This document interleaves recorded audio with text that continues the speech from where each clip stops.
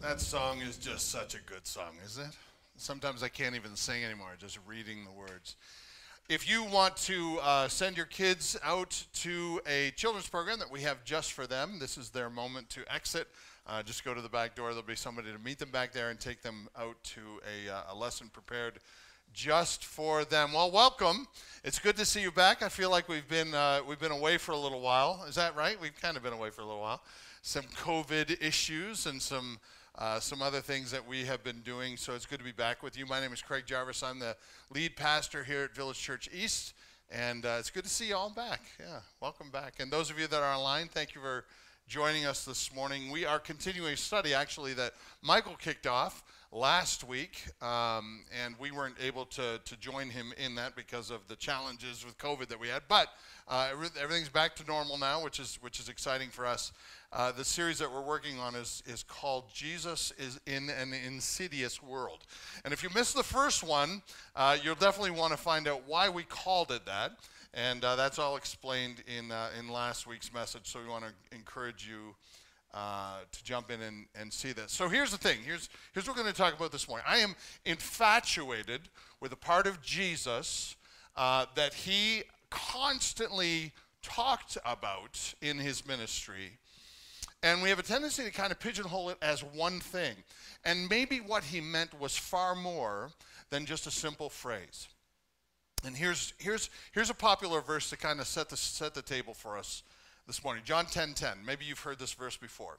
I have come that they might have life and have it more abundantly.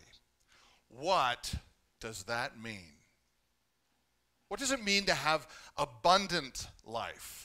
Like, is that just life on steroids? Is that life plus something else? Is it life that we know and then a little bit more? Is it eternal life only? Is it just the life we look forward to after we die, after we leave this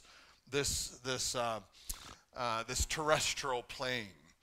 He talks about it all the time. Some of my favorite verses, John 11:25. Jesus said to her, I am the resurrection and the life. Always talking about life. I'm the resurrection of life. Whoever believes in me, though he die, yet shall he live. John 14:6, another very popular verse. I am the way, Jesus said, the truth and the life. What does he mean when he keeps saying he is the life? I'm compelled to dig into this a little bit more and see what he means by saying he is the life. Now, we're doing a study out of John chapter 1, and we come across a verse, John chapter 1, where it talks about Jesus being this life. And here's how John chapter 1 starts. John's gospel, like Matthew, Mark, Luke, John writes his gospel, his take on his time with Jesus, a little different from Matthew, Mark, and Luke, a lot of different stories in there. John writes later than Matthew, Mark, and Luke, so he's probably reading what they've written and thinking to himself, you guys, you're morons, you left out a whole bunch of stuff. And so he writes a whole lot of new stories in there that Matthew, Mark, and Luke didn't include, and John thinks everybody needs to know this stuff. In fact, one of the last verses of John, you can look this up, it's kind of interesting. He writes in his gospel in one of the last chapters, he writes, listen, I have a lot more that I could write, and the papers would fill up the entire world, but I don't have that much paper and that much ink, so get to know Jesus. Here's how he starts his gospel. In the beginning was the Word, and the Word was with God, and the Word was God. He was in the beginning with God. All things were made through him, and without him was not anything made that was made. Verse 4. In him was what, church? In him was life. 4 verses, and he gets right to it. In him was life, and that life was the light of men. Does it mean eternal life? Does it mean something we're missing in this life? What life does Jesus have that we don't understand? John is not simply referring to whether or not somebody is alive or dead. There's so much more that he's referring to here. More that is included in our spiritual life with Jesus than we could possibly know about. When I was growing up, I had a friend, and I always went to his house, and we would hang out. He taught me how to play chess. Really great chess player, really good friend of mine. And I was younger, so we'd sometimes go over to his house after school, and then I'd make my way home on the bus or whatever. But we'd hang out all the time. Every time I went into this guy's house, it always smelled. Like there was a peculiar smell about it. It didn't smell like my house. It didn't smell like any of the other houses that I'd been in. But it had a peculiar smell. And then when I got old enough, I realized he was from Colombia. And so his house smelled a little bit different than all the other houses that I, growing up as a Canadian, had been in before. Then I started thinking to myself, I wonder if my house smells. There's always have you noticed, like when you go into a house, it has a particular smell about it. And you identify that smell with the person that lives there. And so I was growing up and I thought that was the strangest thing, this smell in this house. I didn't think my house smelled because I grew up in it. He didn't think his house smelled because he grew up in it. Because we have been in this environment so often and so familiar to us, we didn't think there was anything different about it. John had lived his whole life, up to this point in his life, just living his life. John writes his gospel, just living his life, but something changed when he met Jesus. It wasn't until he saw Jesus that he realized he might be missing something in his life. Because I think what John realized, and if you read his gospel, it is full of, I am the bread of life, I am the water of life, I am the resurrection and the life. That's all in John. John is encapsulated with this idea, captured with the idea that Jesus has life. And I think it's because John, when he met Jesus, realized something he didn't know before. He had grown up in a world of death, and he was used to it. He thought that was normal. He thought that was life until he met life. Until he saw Jesus, he didn't realize the world of death that he had been living in. We're spending time in John chapter 1 because we live in an insidious world. Insidious means proceeding in a gradual, subtle way, but with harmful effects. There's a part to whatever is going on, and if somebody is being insidious, they are pretending to be something that they're not in order to gain a harmful end. It's an insidious way of living, and the world in which we live is kind of an insidious world. Living in this world without Jesus is killing us. Let me say that one more time because it's actually pretty profound. Living in this world without Jesus is killing us. We are so used to living in this world that we are unable to identify its problems anymore. Once in a while, we'll look and we'll go, that doesn't seem right. Something wrong about, I don't know what it is, but there's something wrong with that. We live in this world of death, this world of darkness, it's so accustomed to us that God had to introduce his son, Jesus Christ, insert him into this world to show us what life was like. John chapter 1 identifies 4 terrible effects this world has on us that Jesus came to undo. The 4 things are this. 1, confusion. We talked about that last week. Michael did a good job on that one last week. Again, type in, jump on if you want to see that. Confusion, death, which we're talking about today, darkness, that's next week, and intolerance. These are the insidious parts of our world. We've become so accustomed to this, we even redefine them so we can live with them. Listen to how John describes his interactions with Jesus. In him was life. Do you get the idea that John is seeing something unfamiliar to him when he sees Jesus Christ? I want you to understand, John had lived a life just like you've lived your life. He had explored his faith, he's laughed, he's cried, he's lived life. He had family, he had siblings, he was educated, he knew a trade, he even was spiritual. John lived his life just like everybody in this world, and knew everybody in the world around him lived their life. He actually even studied about the Messiah. He was a good Jewish boy growing up in a good Jewish home. He'd done festivals and feasts highlighting the coming of the Messiah. John had had multiple lectures in Jewish settings about the Messiah and how the Messiah would show up someday. John was living his life just like everybody around him was living their life, but it wasn't until he came face to face with Jesus did he really understand this man, this person, brought life, real life, a different kind of life that I'm not used to. He brought life, he showed life, he had life. John was captured by this part of Jesus. And so over and over, John writes about life. In fact, it is in the Gospel of John that we come across the term born again. You must be born again. You've seen that at football games, right? I was going to say hockey games. You've seen that at football games, right? You must be born again. You cannot enter the kingdom of God until you're born again. And the New Testament picks up on this. The writers of the New Testament pick up on this as well. This idea that you have to be born into a new life. You have to leave the life that you know, that's familiar. The house that you grew up in and smells it are so familiar to you to understand what real life is about. You got to meet Jesus to understand that.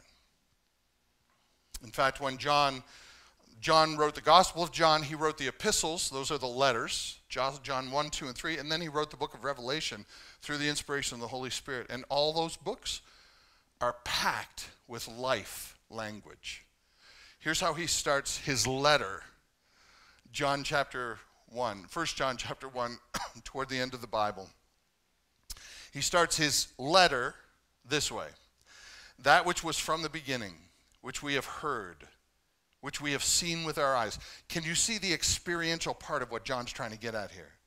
We have heard, we have seen with our eyes, we have looked upon, we have touched with our hands concerning the what, church? Concerning the word of life. John is saying, listen, I want to tell you about something that you're not used to, life. And people are going, I know what life is, I'm alive. No, you're not. No, you don't get it. I have seen real life. I have touched real life. I've heard real life speak. There's something different about the life that Jesus had and the life that we have. It's completely different. And I've seen it, and I've touched it, and I've smelled it. It's not what we're used to. That life was made manifest to us, and we have seen it and testified to you and proclaimed to you eternal life, which was with the Father and was made manifest to us. You know what that means, made manifest to us? It means that life was given a body. John hung out with life for 3 years. For John, it was a contrast. He's saying, I've seen life. I've heard life speak. I've experienced life. And I think John was so encaptured by this idea of life because he was so depressed because he lived in a world of death. And he didn't know it until he met Jesus. Jesus provided a contrast he had never seen before. And I think every time Jesus spoke about life, John listened.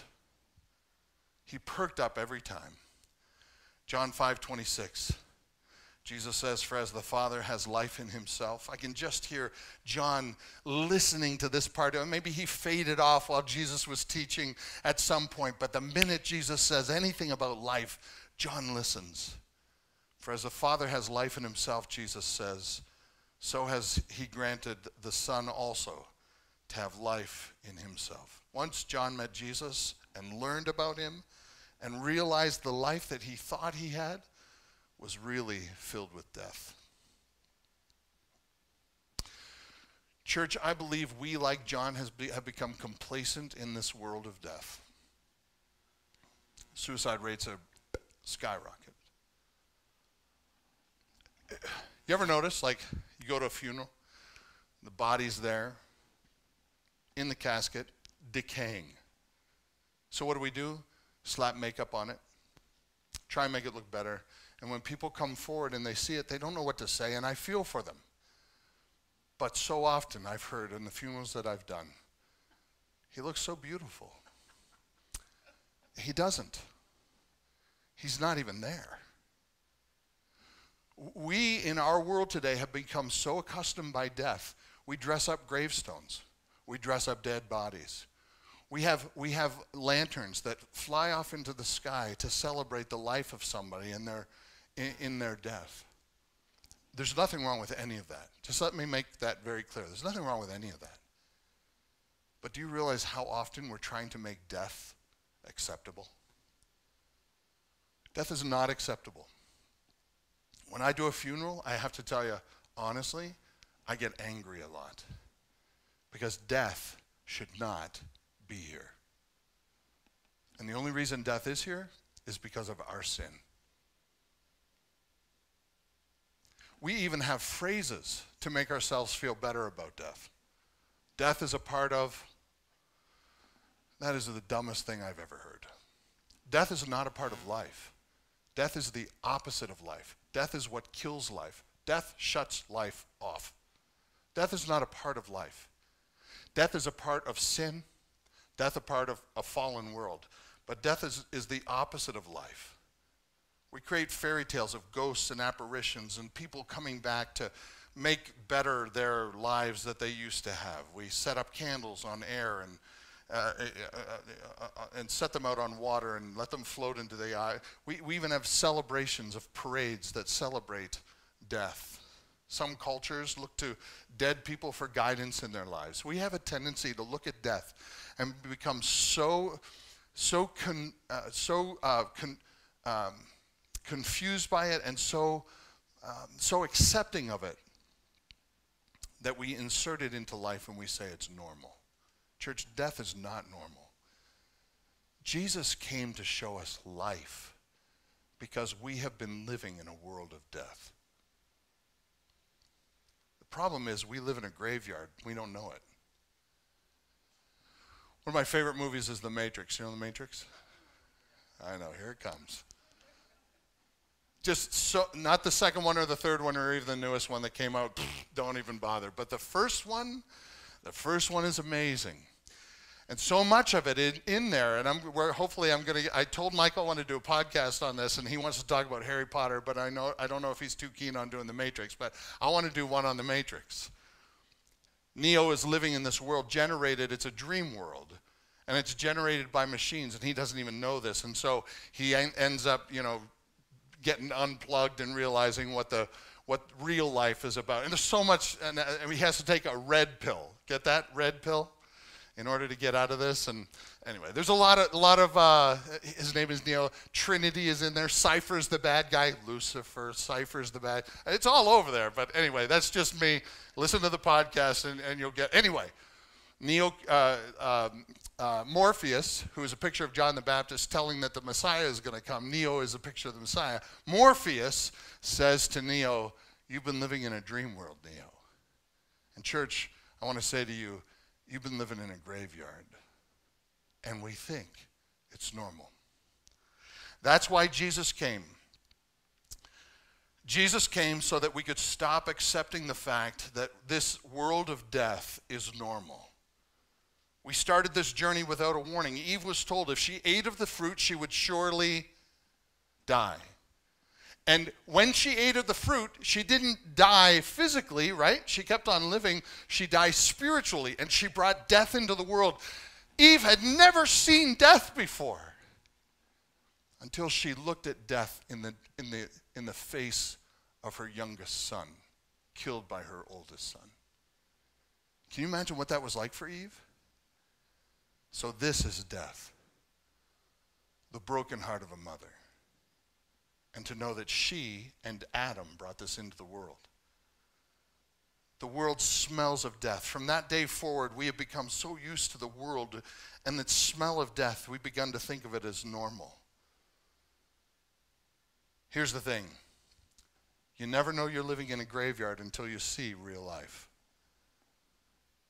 We would not know life unless God came to us, and God did come to us in the form of Jesus Christ. Death was normal. Death was acceptable. Jesus was the life that opened our eyes. And when John experienced real life, when John experienced Jesus, John experienced life.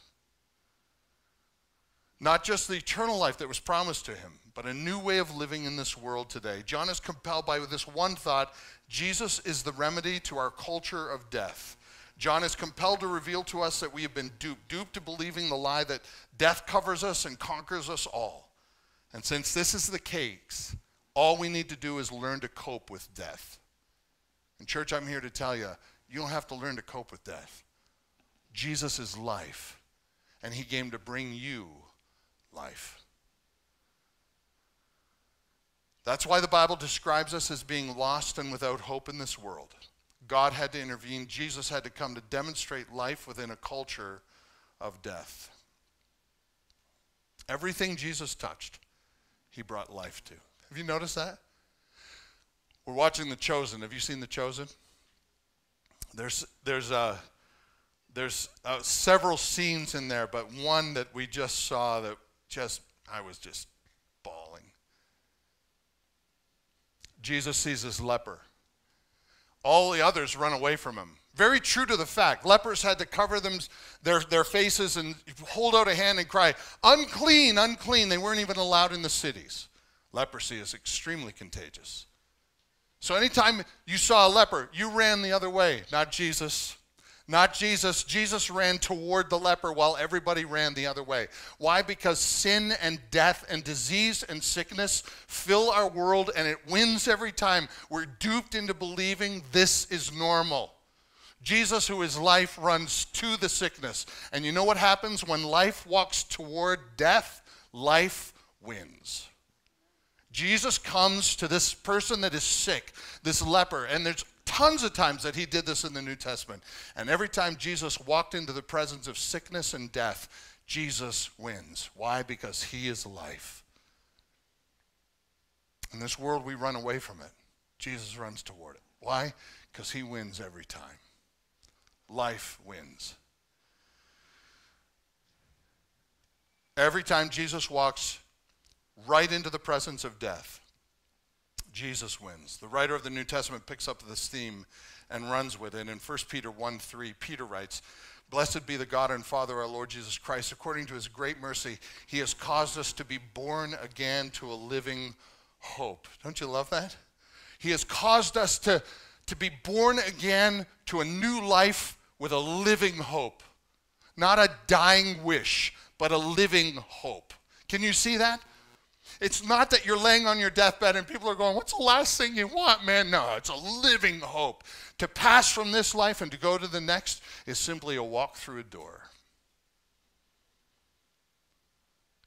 To be born again to a living hope through the resurrection of Jesus Christ from the dead. Do you know the New Testament never says believers die? Did you know that? In the Old Testament, people are dying left and right, but after Jesus Christ, after life, in the New Testament, every time it talks about believers who pass from this earth, it says that they sleep. It doesn't say that they die. It's the most interesting thing in the world. And it doesn't mean that they're just sleeping, that there's some sort of passing of time until Jesus comes back. That's not what it means. What it means is, for believers, death has been conquered, and it's simply a facade. Don't believe it. When I do a funeral and that person knows Jesus Christ as their Savior, that's the body they leave behind. Their spirit is fine, alive, and well. A living hope. To be absent from the body is to be present with the Lord. And someday that body that's decaying will be brought together and made new, and that spirit will be reunited with the body. And Jesus, when he rose from the dead and that body left the tomb, our bodies will be reunited to our spirit someday, and we will be whole again. Death doesn't win for us. Why? Because we got life. Life that Jesus Christ brings to us. We live in a world where death is the inevitable reality, but for believers it is simply a lie. Jesus' followers may die physically, but they never succumb to death. Let me read it for you one more time. John, Gospel of John 1:4. In him was life, that life was the light of men. The light shines in the darkness, and this is one of my favorite parts. And the darkness, what, church? Yeah. Do you know what that means? It means you will continue to live in this world of darkness and death, but you still win. Life always wins. In him was life. This is a present tense. That life was an ongoing situation, an ongoing reality. The darkness of this world of death cannot overcome it. That means that in this darkness, we live real life. And life with Jesus, by the way, doesn't begin when you die. It begins when you decide to follow him as your Savior. That's when life begins. That's why it's born again. In this life, This is why Jesus calls himself the bread of life. You cannot live by bread alone. In this world, you got to keep eating, right? Some of us too much during COVID. You got to keep eating. Cut it off. Learn when to stop eating. But you got to eat. You got to nourish your body. Jesus says you cannot live by bread alone. You have to eat the bread of life, which he called himself. You don't wait to eat right before you die. You eat to stay alive. And I have to tell you, church, life with Jesus begins now. And if you're feeding on Jesus as a follower of Jesus, as a devoted follower of his will and his word, that's nourishment in this life right now. John 17:3, this is eternal life. Jesus says that they know you, the only true God, and Jesus Christ whom you have sent. Eternal life is knowing Jesus now. The life that Jesus promises doesn't begin when we die. It begins now. Why? Because, guys, we live in a world of death. It surrounds us. It dupes us. It depresses us. We turn on the news and it's proclaimed to us. But for those of us that follow Jesus Christ, we know life. And because of that, we live life here and now. And we will have eternal life to come. Life is knowing God right here and right now. It is personal, interactive relationship with God. I want to show you a chart comparison and then give you the so whats. This is a spiritual death, what it brings to us. It's inherent. Everybody gets it for why one man sin entered the world and death through sin. So death spread to all people because all have sinned. You're walking dead. We're dead men, dead women walking. Without Jesus Christ, it is inherent you're born spiritually dead. Spiritual death is evident. Just turn on the news. People love the death. It's all they know. They just cope with it. Spiritual death is pervasive. It's abundant. People are duped by the death of this world. It's all that they know. And spiritual death is eternal. There's no getting out of it. We needed help. And we had help in the life giver, Jesus Christ. Spiritual life is what he offers us. It is contingent. It is not inherent. In other words, you have to accept it for yourself. You have to believe in Jesus Christ, that he died on the cross for your sins. You have to believe he is the vine and you are the branches and his life flows through you. It is evident. If you know Jesus Christ as your Savior, you can't help but speak real life in this world and live a life that is different from those around you. Jesus' life is pervasive. What that means, it is abundant, Jesus calls it. It affects every part of our lives. It doesn't just affect us coming to church on Sunday or lighting a candle or worshiping on a specific day out of the week. It's abundant. It means that no matter, if you know Jesus Christ as your Savior, if you know life, it's just going to fill every part of you. It's going to affect your work life, how you work, how you live, how you treat your wife, how you treat your children, how you treat your spouse, how you work. It affects schoolwork. It affects every part of your life. John 10:10, the thief comes to steal, to kill, and destroy. Jesus says, I come that they might have life and life more abundant. And it is forever. It never stops. It begins when you follow Jesus Christ, and you never lose it. Isn't that great? This is the life that Jesus brings to a world of death. And unfortunately, he had to live in this world of death to show us the difference. So here it is. The remedy to our death is Jesus' life. How does this affect us? I'm glad you asked. Here's your so whats. Number one, beware of everyday spiritual accelerants.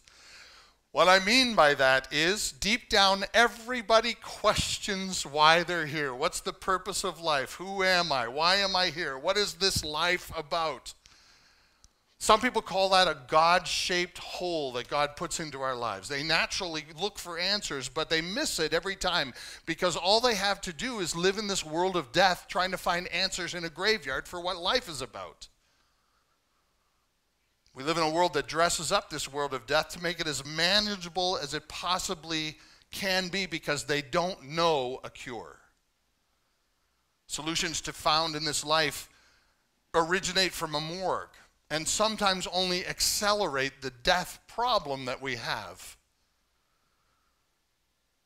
So we look to different things to fill the hole in our hearts, relationships, social media. We look to addictive items, anything we can do in order to fill that gap in our lives that we know, everybody knows is deep down there. And it's a hole that God created because we live in a world of death. So Jesus came as life to show us what life is all about. Jesus is the puzzle piece meant to fill that hole. Problem is, you can have a great life here and still miss out on life. This is the insidious part of life. Some people look for short-term quickies. You know, whatever the addictive item is, it gives me a quick boost right now and I move on to the next thing. Or I get a quickie jolt now and it moves me on to, and I can get through life if I just keep getting these short-term, meaningful moments. Other people play the long game, and this is the more insidious part of life. Some people play the long game. They save for years. They have incredible bank accounts. They're frugal. They're good people. They try and make their life meaningful in some way, but they never include Jesus Christ, and they still lose at the end of the game. The worst lies are the ones that give you a version of happiness until you die. But once the game is over and you realize what you thought was life was only a better version of death. You simply walked into a gorgeous funeral and thought it was a birthday party. You miss out on life. This is the thief that Jesus talks about, by the way. The thief comes only, in John 10:10, the thief comes only to steal and kill and destroy. I have come that they might have life and have it abundantly. Reminds me of a parable about a guy Jesus talked about when he was here in Luke chapter 12. He was a rich man. He had a rich life. He had huge crops. He had so much harvest that he had to build more barns so he could stick all of his harvest in. He had much wealth. He had bank accounts that were bursting at the seams. So his solution was, I'm just going to keep building barns and shoving them full of stuff until I die. That sounds like a good plan. And then Jesus finishes his parable by talking about the hole in his heart. In Luke 12, verse 18, he said, I will do this. I'll tear down my barns, build larger ones, and they will store all my grain and my goods. And I will say to my soul, soul, you have ample goods laid up for yourself for many years. Eat, drink, and be merry. Did you think that Jesus said that, or did you hear that somewhere else? Popular phrase, right? From Jesus' own mouth. Eat, drink, and be merry. This is the insidious nature of the lies this world of death offers us. Eat, drink, and be merry. But one night for this person, for this individual in this parable, everything changed. Verse 20, but God said to him, fool, this night your soul is required of you. And the things that you have prepared, whose will they be? So is the one who lays up treasure for himself and is not rich toward God. You missed out on life. You thought you had a great version, a great life here, right? You thought you were living it to the fullest. You're planning for the future. You're going to save for your kids. You wanted for nothing until God required your soul. And then you realized you missed it. Verse 22, therefore I tell you, Jesus says, don't be anxious about your life. And down to verse 31, instead seek the kingdom of God, and these things will be added to you. So the number two thing I would say is see the problem as Jesus sees it. What do I mean by that?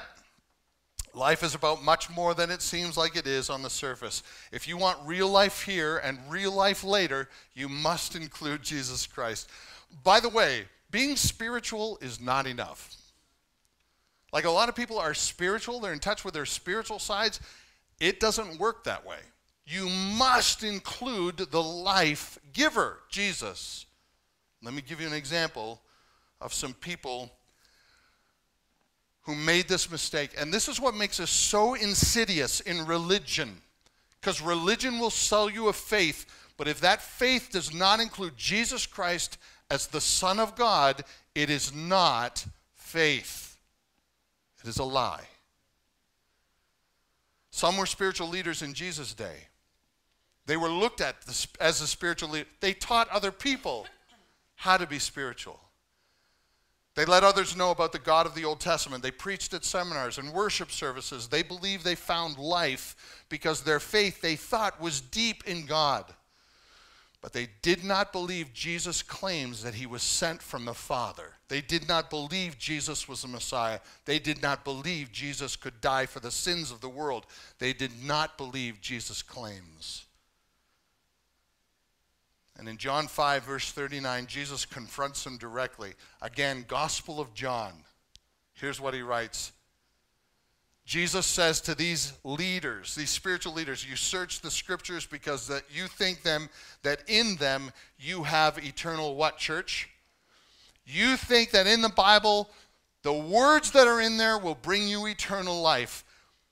And it is they that bear witness about me, Jesus says, yet you refuse to come to me that you might have life. You can know the Bible from the front to the back, upside down and right side up, every which way, but if you do not believe that Jesus is the Christ, the Son of the living God, sent to die for the sins of the world, you live in death. The insidiousness of faith is that it sells you a version of what God offers. But if it doesn't include Jesus, you miss it every time. And the sad thing about this is these guys were looking life in the eyeballs. And they didn't believe it. We need to show life in this world of death. This is the last thing I want you to remember this morning. This is what Jesus meant when he used the analogy of the vineyard. The vineyard is a wonderful analogy, again, in the Gospel of John, John chapter 15. Jesus says, I am the vine and you are the branches. You remember this? We'll talk about it in a minute, but I am the vine, you are the branches. The Father is the vineyard keeper. The vine, the branches, and if you bear fruit, it will remain. So if you picture in your mind what a vineyard looks like, if you've ever been to a vineyard, I love them. They're so peaceful. I would love to retire in a vineyard. It's if I ever get to retire, which I probably won't, but I love sitting in a vineyard. It is so peaceful. And these vines, these big, thick vines run down these rows after rows after rows, and off of the vines come the branches, and off the branches hang the grapes. Jesus uses this analogy, and he says, I am the vine. You are the branches. You know what that means? He is the one that brings life, and we thrive off his life. If the branch ceases to thrive off the life-giving vine, the branch is broken off and thrown away. It's useless. But if the branch thrives off the vine, off the life of the vine, it grows strong and it bears fruit that remains. Let me read it to you in John 15, verse 4. Abide in me, Jesus says, and I in you. In other words, live life daily with me. Abide in me, and I in you. As the branch cannot bear fruit by itself unless it abides in the vine, neither can you unless you abide in me. I am the vine, you are the branches. Whoever abides in me and I in him, it is he that bears much fruit. For apart from me, church, you can do what? Zip, zero, nada. You'll live your life. You'll have a version of life. You may have a big, wealthy bank account, barns that are bursting at the seams, or you might maybe just try and scrape by. Maybe you look for the quickies once in a while, something that keeps life meaningful for you. Even if it's sinful, just a little jolt every now and then. Maybe it's not even sinful. Maybe it's just like a relationship you can't live without. And if I don't have it, life's not worth living, but something that fills that hole and you just keep shoving things in there and shoving things in there. You're missing the point of being here. Life is found in a person, Jesus Christ. And if you abide in him and he abides in you, you will find a meaning to this life that nobody around you knows. Only those who follow Jesus Christ can understand. You may not get that big bank account. You may not get the Bentley that you want to drive around. You may still struggle with kids that don't obey you and a job that you really pray for something better. You might get COVID. You might deal with some people that have had COVID and dealt with some loss. You will continue to live in a world that is duped by death. And every time you turn on the TV, you'll say to yourself, how can people think this way? How can they live this way? Because brothers and sisters who follow Jesus Christ, he brings us a life that is not indigenous to this world. It is something different. And when you know Christ, you know life. Apart from him, life is empty and meaningless, but with him, life is abundant and unimaginable later. Abundant now and unimaginable later. Paul says, I can't even begin, and he saw visions of heaven. And Paul says, I can't even begin to explain to you what waits for you in your future.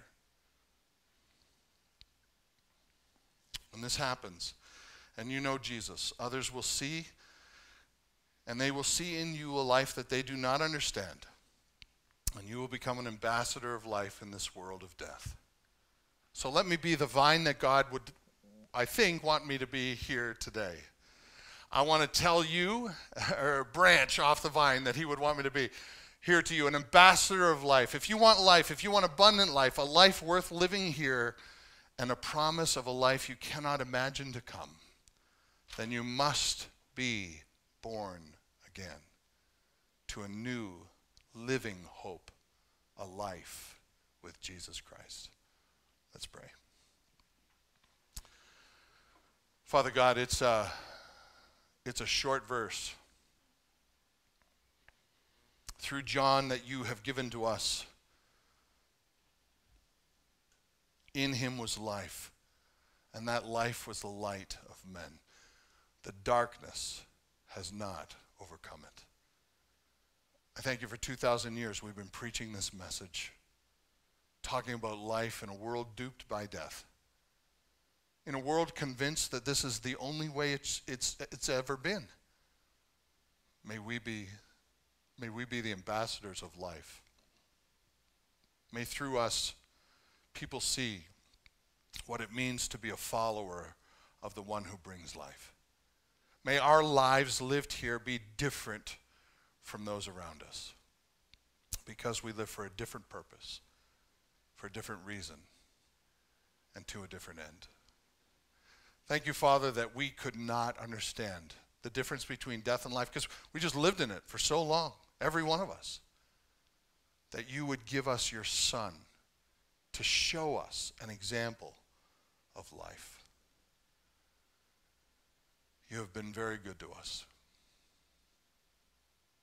Not just giving us your word, written, but the word living. And I pray, Father, that he would continue to change lives of people around us, through us. May we be the branches off this living vine that we need to be so that we can bear fruit for our Savior, Jesus Christ, fruit that remains forever. Thank you that we live for a higher calling, and we have reason to get out of bed in the morning that goes beyond just filling our barns with stuff. Thank you that through us we continue to change the world and bring life to the graveyard in which we live. I pray that we would do that really, really well. Boldly, unashamedly, and victoriously. It's in the name of the life giver, Jesus Christ, I pray.